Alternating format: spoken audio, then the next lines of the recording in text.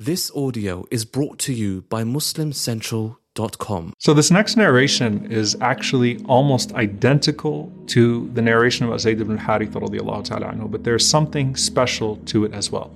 It's narrated by Al-Hafidh ibn Hajar rahimahullah in Al-Isaba, Imam ibn al-Athir. It's also mentioned by the likes of Imam ibn al-Qayyim rahimahullah ta'ala. However, it doesn't have an authentic chain to the Prophet ﷺ, so it can't be attributed to the Prophet ﷺ. So the story has great benefit in it, primarily because of the lesson of dua, which we will find in it. But at the same time, we don't trace it back to the Prophet ﷺ.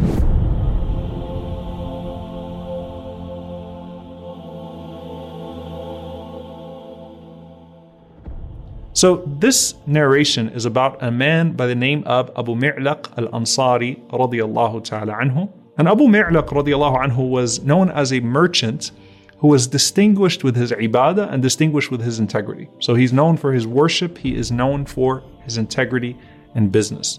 And Anas radiallahu ta'ala anhu says that he was out on business one day when an armed robber comes up to him and confronts him. The armed robber says to him, "Sallim mata'ak fa inni qatiluk." He said, "Go ahead and give me everything you have because I'm going to kill you, okay? Or else I'm going to kill you." Now, Abu Mi'laq radiallahu ta'ala anhu responds, he says, "Khudh mali ma sha'nuka wa qatli." He says, "Take all of my money, I'll give you everything that you asked for, but why do you want to kill me?" You know, and subhanAllah, one of the signs of the Day of Judgment is that neither the murderer nor the one who is being murdered understand why the murder is taking place, right? Just killing becomes so prevalent that people kill just because, right? So he's saying to him, "Why do you want to kill me? I'm going to give you everything that I have, and there is no need for that."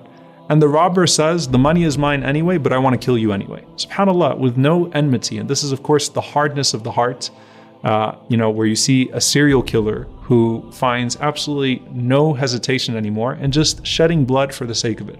So Abu Mi'laq radiallahu ta'ala anhu, similar to Zayd ibn al-Haritha radiallahu anhu, he says to him, "Listen, if you're going to kill me anyway, will you give me permission to pray a few rak'ahs?" And in his narration, he says 4 rak'ahs. So let me just pray as you kill me.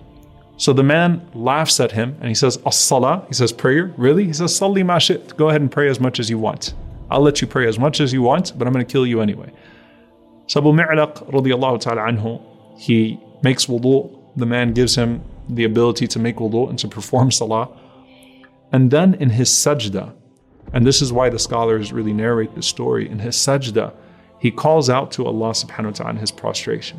And he says, "Ya Wadud, Ya Wadud, Ya Wadud, Ya Dhal Arsh al-Majid, Ya Fa'ala lima yurid, As'aluka bi'izzika alladhi la yuram, wa mulkika alladhi la yudam, wa binurika alladhi mala'a arkana arshik, أن تكفيني شر هذا اللص يا مغيث أغثني يا مغيث أغثني يا مغيث أغثني." So, Ya Wadud, O most loving.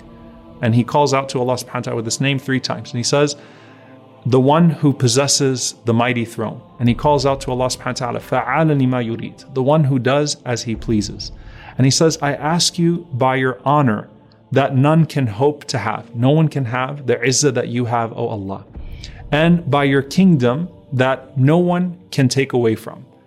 And by your light that fills the arkan, that fills the pillars of your throne." SubhanAllah, what a beautiful dua. The light that is within the pillars, the foundations of your arsh. He said, "I ask you, O Allah, to protect me from this list, from this robber." And he says, "Ya Mughith aghithni, Ya Mughith aghithni, Ya Mughith aghithni." "O helper, do help me. O helper, help me. O helper, help me. Save me, O Allah." SubhanAllah, this dua has all the meanings, things that are taken from the sunnah of the Prophet ﷺ, but it comes from the heart, and it's a very beautifully constructed dua in a moment that is very traumatic. So when he made this dua, a rider, a horseman, suddenly appears with a spear held high above his head. And just like in the case of Zayd radiallahu ta'ala anhu, he throws his spear at this robber and he kills him. So Abu Mi'laq radiallahu ta'ala anhu says to him, "Who are you? Man ant?" And he says, "Ana malakun min as-sama' al-rabi'a." I am an angel from the 4th heaven.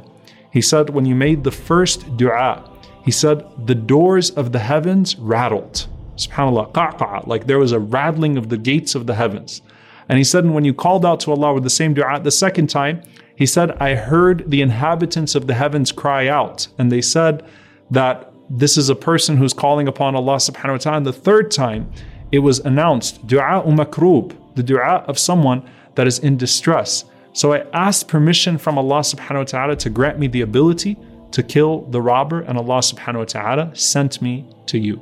Subhanallah. Amman yujibul mutarra idha da'a wa yakshifu su. As Allah subhanahu wa ta'ala says, who answers the caller when they call out to Allah and removes that distress? Now, there's so much to talk about here. It's very similar to Zayd radiallahu ta'ala anhu, but of course there's the dua. However, I want to actually make a point about the dua itself. As beautiful as it sounds, a person could take that dua, just like any dua from the sunnah of the Prophet ﷺ, and this is of course even of a lesser status, right, than a dua authentically narrated from the Prophet ﷺ, and say, this is the one that's going to save me. But the reality is what? That when this person, who we don't know much about, right, they're not of the status of being like Zayd ibn Haritha radiallahu ta'ala anhu. But when this person called upon Allah sincerely, then the sincerity of that dua manifested in such a beautiful way, a way that we can still admire today.